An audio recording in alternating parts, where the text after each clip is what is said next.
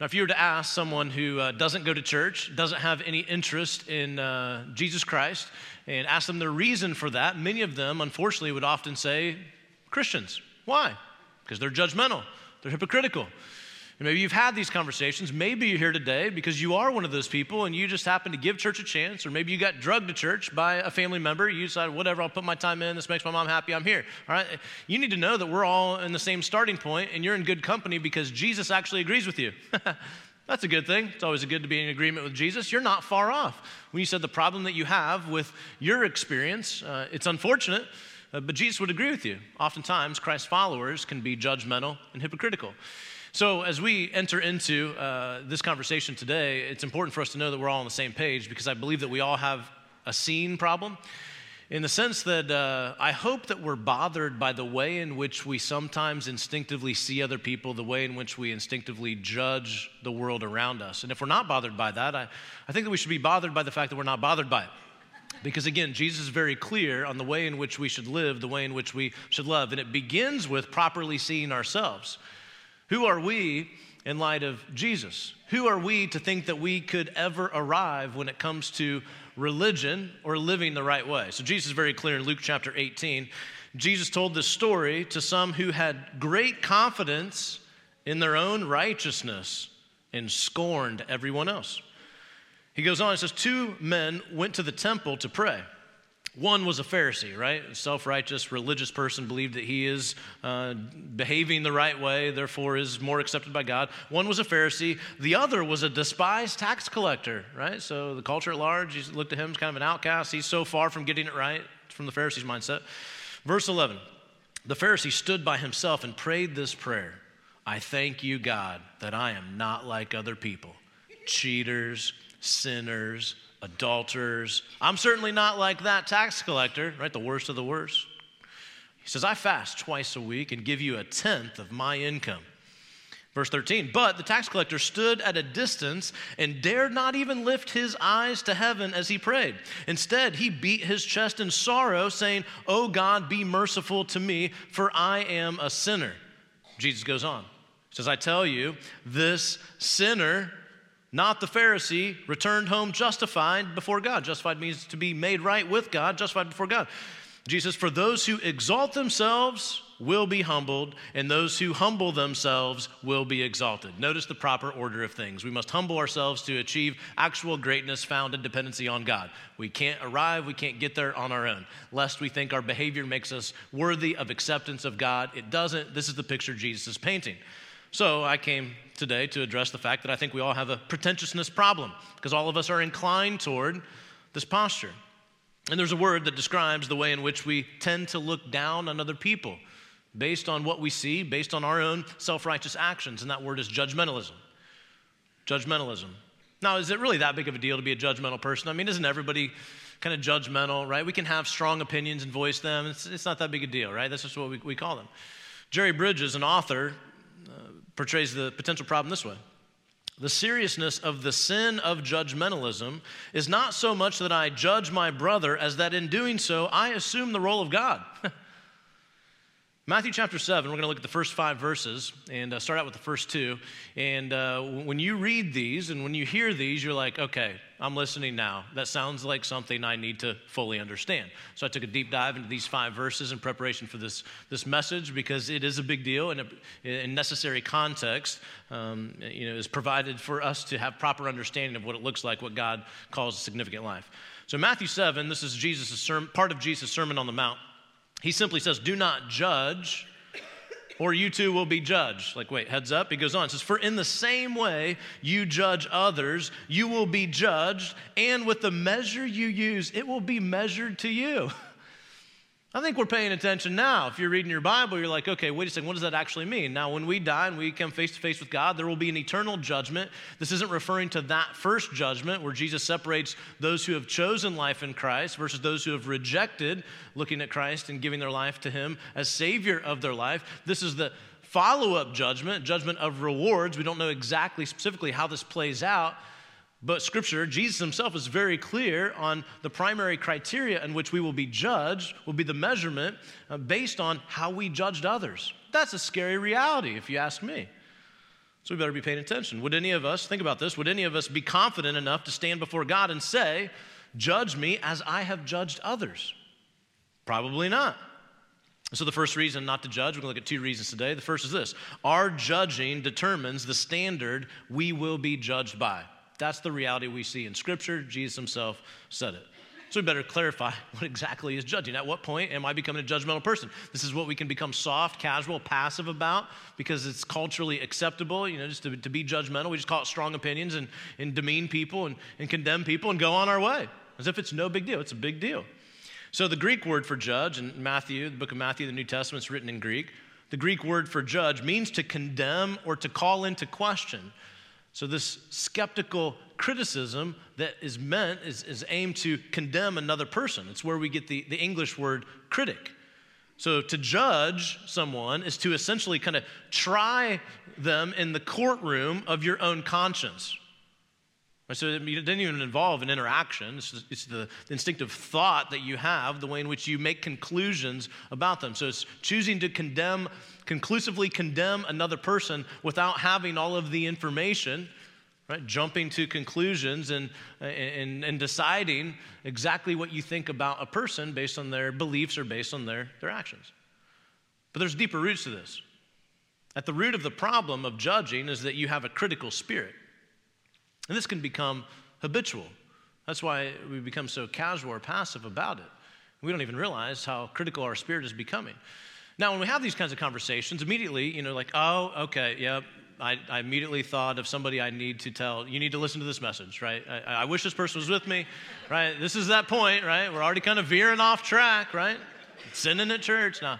But it's easy, right? We know people, like, oh, yeah, I got it. This is where we take an inward look, right? We don't nudge our neighbor. If it's the person next to you, like, oh, man, glad they came with me today. I need to hear this. All of us have room to grow in this area because we all have a propensity to judge another person without even fully realizing that we're being critical. So a critical spirit is this. It's a negative attitude of the heart that seeks to condemn, tear down, and destroy with words, which sounds terrible, right? Even though we have this inward propensity to be critical, when you say it like that, like, I don't want to be like that kind of person. I don't want anybody to describe me that way. But a critical spirit, the reality is kind of a fault finder.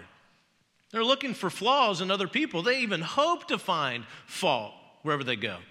They kind of look unfavorably at everything, always looking at what's wrong instead of what could be right. Some people, some critical spirits, just wait for someone to mess up and they just kind of pounce on them. Like, I told you so. I knew you were that kind of person. I knew you weren't trustworthy. I knew you would end up doing that. Now, can you imagine, right? Think about that's what it means to have a critical spirit. Now, can you imagine setting that as the standard by which we will one day be judged by God, where he shows up, and that's the measurement he uses? That's a big uh-oh. I better be checking myself and my posture in life. So Jesus is saying, do not judge. This is a very direct command because it's of utmost seriousness. Why? And this is the simplistic nature of a significant life that God has in mind. What is at stake is living the kind of life that is most honoring to God. Succeeding at living a significant life according to the way God defines it, to love him and to love other people, depends on how we choose to see other people. And this is what we have to check ourselves before we automatically find ourselves naturally instinctively judging the people around us. So to judge is to think about another person in a way that is contrary to love. It's literally going in the opposite direction that God calls us to. Because to judge is to be overly critical in an unhelpful way. Nothing about our judgmental, critical spirit is actually helping anyone. It's obviously hurting other people, and it's even hurting our own souls. So I wanted to continue, and I mentioned that I step on my toes all the way, and so I want to get as specific as possible. So we can just take like an assessment of ourselves. Like, how are we doing really? And the way that we truly see other people. So I wanted to spend some time with a short judgment assessment, so to speak. Signs that you might be judgmental. First one is this. You believe that everyone is out to get you. You believe everyone's out to get you. You're instinctively skeptical, right? You don't trust anybody. You immediately write everybody off, questioning their motives. You're suspicious. You're untrusting. And you're just kind of led to assume that everyone's just as judgmental as you are. I'm judgmental, they're judgmental, right? Nobody should trust anybody. That's kind of your bent. Number two, you struggle to see beyond a person's flaws. So you often fail to see the beauty of the uniqueness in every single individual you immediately only see what's wrong with someone. Number 3, you usually jump to conclusions about someone based on surface level first impression. You have no interest in gathering all the facts. You've seen all that you need to see to decide what kind of person they are. And so you can be inclined to write them off way too soon. Number 4, you're intolerant of people unlike you. You equate different with wrong. Well, they don't believe like me, act like me. I don't understand. Weird is different. Weird is anybody that's not like me, like as opposed to understanding we're all weird, basically, right? It's like, okay, you're just different, so it's an immediate judgment. Number 5, you're generally pessimistic about life. And so really it's beyond even people. You just only see what is wrong. Everywhere you go, that's wrong, that's bad, that's bad. That can be habitual over time. Number 6, you tend to believe people are either good or bad. Now, can you imagine if we went around the room here at Burlington and then at Union and you had conversations with the people around you and all you shared was like your highlight reel, right? And somebody said, describe yourself, and you shared kind of the best moments of your life. Naturally, people would conclude, wow, you're a good person. You did that, you did this, you achieved a lot. Wow, you're a really nice person. On the flip side, if you shared in a group setting your deepest, darkest moment of sin, whatever it might be, naturally somebody would go, whoa, number 1, I can't believe you shared that. Number 2, you're a really bad person. I don't know if you know, you're a bad person. The reality is all of us have all of those moments that make up a very complex person. And so we're all good. We're all bad, right? We're all capable of being good people. We all have a propensity towards sin. And so the makeup of a person is quite complex. So oftentimes we just want to put somebody in a box, right? Okay, you're that kind of person based on what I've seen, and you have no interest in hearing any more about them. Number 7, you have a strong inner critic. A strong inner critic who judges yourself, which results in low self-worth. So this is where we really get to that next layer. Why does someone criticize? Well, it's coming from somewhere deep within. Maybe there's a history there that has caused you a certain sense of bitterness that has led to behaviors like being perfectionistic, having an unrealistic standard of performance for yourself and naturally for other people. So the outcome is you're just going to expect perfect consistency in others. There's no grace, there's no room for grace in any interaction or relationship. So ultimately, the reason why we judge is because we believe instinctively, we don't say this out loud, but we instinctively believe people should act how we act and believe what we believe. If only everybody would act like I acted and believe what I believe, then there'd just be peace, everybody get along. That's not the case. We're not fully in tune with what Jesus was getting at. We're not humbling ourselves and realize how much darkness is within us, how we're wanting to constantly drift and stray from God's best. So we judge, we look down on people and devalue those that we don't agree with and those that we don't understand. Right? You see this all the time playing out, the worst of humanity on social media. Right? If you're not on social media, make it a March resolution, whatever today is, that you'll never get on social media. Right? There's virtually no benefit to your soul because what you're going to, that's dramatic, right? I'm on social media. I'm exaggerating that.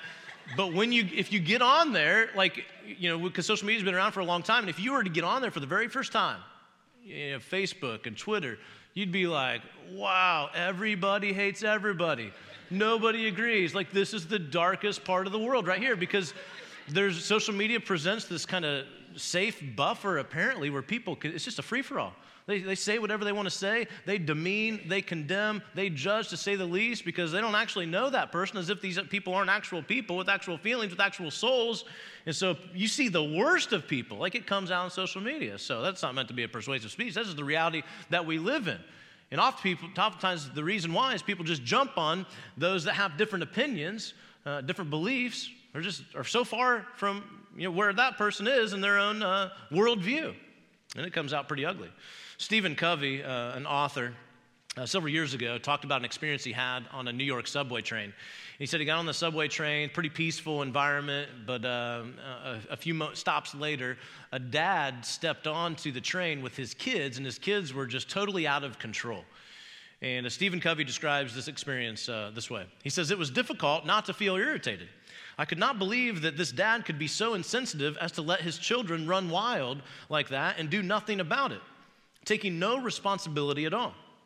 So finally, with what felt like was unusual patience and restraint, I turned to this dad and said, 'Sir, your children are really disturbing a lot of people.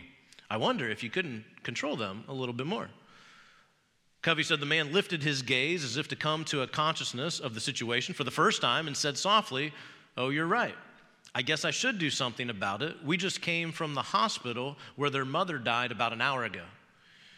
He said, "I don't know what to do, and I guess they don't know how to handle it either." And here's Stephen Covey's words, an essential perspective we all need to have.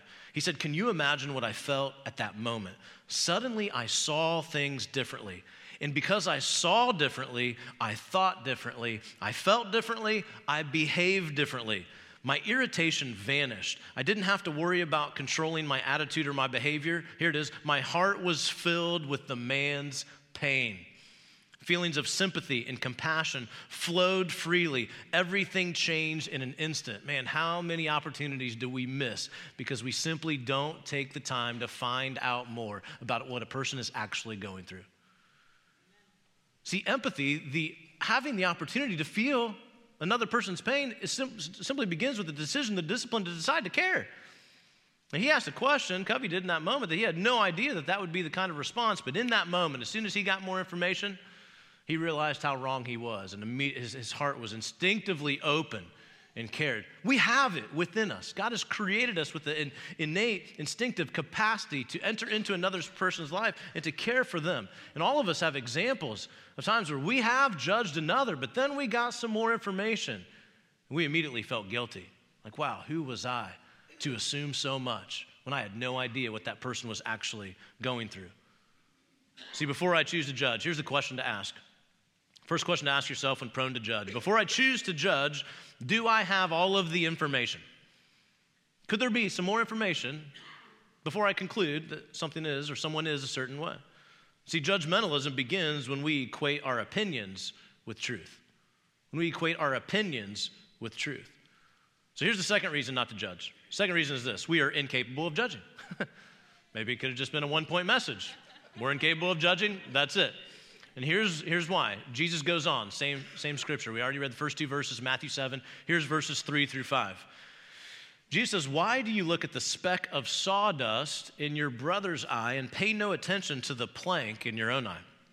He says, "How can you say to your brother, 'Let me take the speck out of your eye,' when all the time there's a plank in your own eye?" Here it is. It says, "You hypocrite. First take the plank out of your own eye, and then you will see clearly to remove the speck from your brother's eye." Notice the proper order of things. We got some planks going on, and those planks aren't going anywhere anytime soon, which practically speaking, we shouldn't have the time or the margin to ever get around to judge another person because we got ourselves to deal with. That's what Jesus is getting at. And he's being sarcastic. He's being comical and exaggerating the point, right? But because these people are getting it wrong, and we get it wrong. He's comparing a speck and a plank, two things that are dramatically different in size. Yet what he's communicating, don't miss this, is that the sin of judgmentalism is worse than the sin that you're judging. That's a scary reality, isn't it?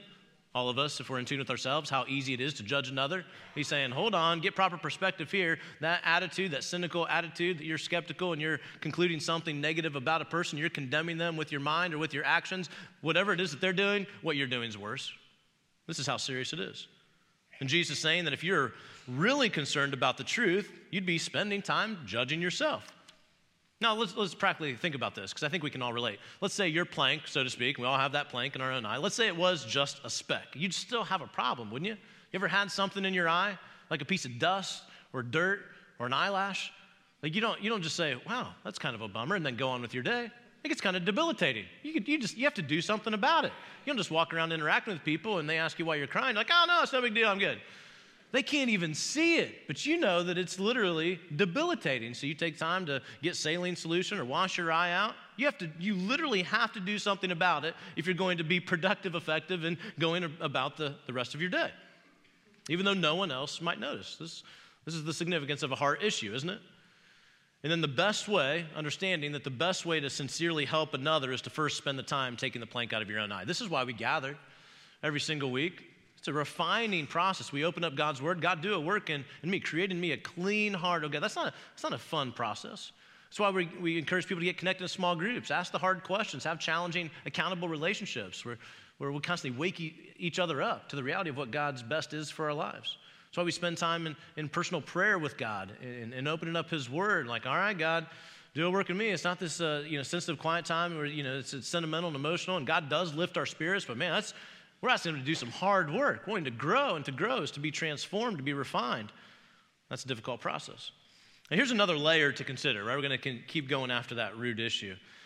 Here's another layer to consider. Ask yourself in that moment why you are so bothered by what you are inclined to judge. And all of us have different areas that we have more of a propensity to judge something or someone. Pay attention to why is it that you emotionally escalate instinctively.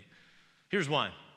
The words speck and plank are from the same original word, which means they're of the same substance. In other words, Jesus was saying the reason why some people are so adept at finding fault in the lives of others is because they're so familiar with it themselves. Author Kent Hughes puts it this way. We find it so easy to turn a microscope on another person's sin, but we look at ours through the wrong end of the telescope. We easily spot a speck of phoniness in another because we have a logjam of it in our own lives. Wrath toward the speck in someone else's life may come from the suppressed guilt over the same massive sin in our own lives. Hello. That sends all of us to counseling immediately, right? All of us could go to counseling for something because we are unaware of all areas of our lives. I mean, we get this practically. Those, for example, those who are the most sensitive typically to criticism are those who are most critical of others. We've all heard the phrase, hurt people, hurt people. Like, wow, why is that person so mean? Why are they so critical? Well, there's a history there. There's certain layers that have led them to normalize that behavior that's born out of experiencing criticism themselves. The reason why we can even recognize hypocrisy in other people is because we have a certain level of hypocrisy in our own hearts as well. Oswald Chambers, one of my favorite authors, he just puts one line out there. I'm like, okay, hello, here's where my work starts. He says, I have never met the man I could despair of after discerning what lies in me apart from the grace of God. Who are any of us? How do we get anywhere of significance in life without the very grace of God? So who are we to ever withhold grace from another if we're fully in tune with how much grace we've personally been shown? Now, practically speaking, there's a couple questions worth asking. Number one, is it ever okay to criticize? Is it ever okay to judge? Well, you have to know it depends on the who. And Scripture is very clear on this. Number one, we should never judge those who are not Christ followers, which is interesting to think about. There's kind of a separation to our judgment. 1 Corinthians 5 is your personal study if you want to take some more time. It's very interesting. But we should never judge those who are not Christ followers. Here's why. Why would we ever expect non-Christians to live like Christ followers? Why do we find ourselves so upset by what we see on TV or what we see in other people? People who have no interest in aiming their life toward Christ, giving their life toward Christ. Why would we expect certain behavior to happen that is Christ-like? It doesn't make any sense. And if you think about it practically, those people are actually acting more according to their value system than you are when you're judging them. That's actually a consistent life. They don't believe in Jesus. They don't care about the ways of Jesus, and so that's not going to be reflected. And here we are. We say, I've given my life to Jesus. I want to reflect his love, but I'm also judgmental. They're actually more successful at a consistent life, if you know what I'm saying. So why would we hold non-Christians to a Christian standard? Now, with other Christ followers, the aim is always constructive criticism. I did an interesting word study on that on the word criticism, and it actually has a positive connotation, which is very interesting. So we immediately think criticism is a negative thing, but the essence of criticism is meant to build another up, to actually be helpful. It's speaking the truth in love, which we also see in Scripture. So the measurement for whether or not your criticism is actually constructive is whether or not your aim is to build up. Am I actually being helpful in my mentality, my view of this person, right? Am I going to get to a place where it's helpful, especially when I speak into their life? Now, the issue here isn't that we are to ignore other people's faults. I just, turn a blind eye, like, okay, they live their life, and never bring those issues up. The issue is ultimately in ourselves. It's pride. That's what's at stake here. It's viewing oneself as better than others. It's a pretentiousness problem that leads to judging another from our ivory tower. We're Pharisaical. We're living like Pharisees, self-righteous, believing that we're living right and everybody else is wrong.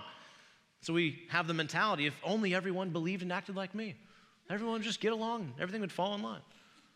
So pay attention to your instincts to draw conclusions about other people. It reveals something deep within you.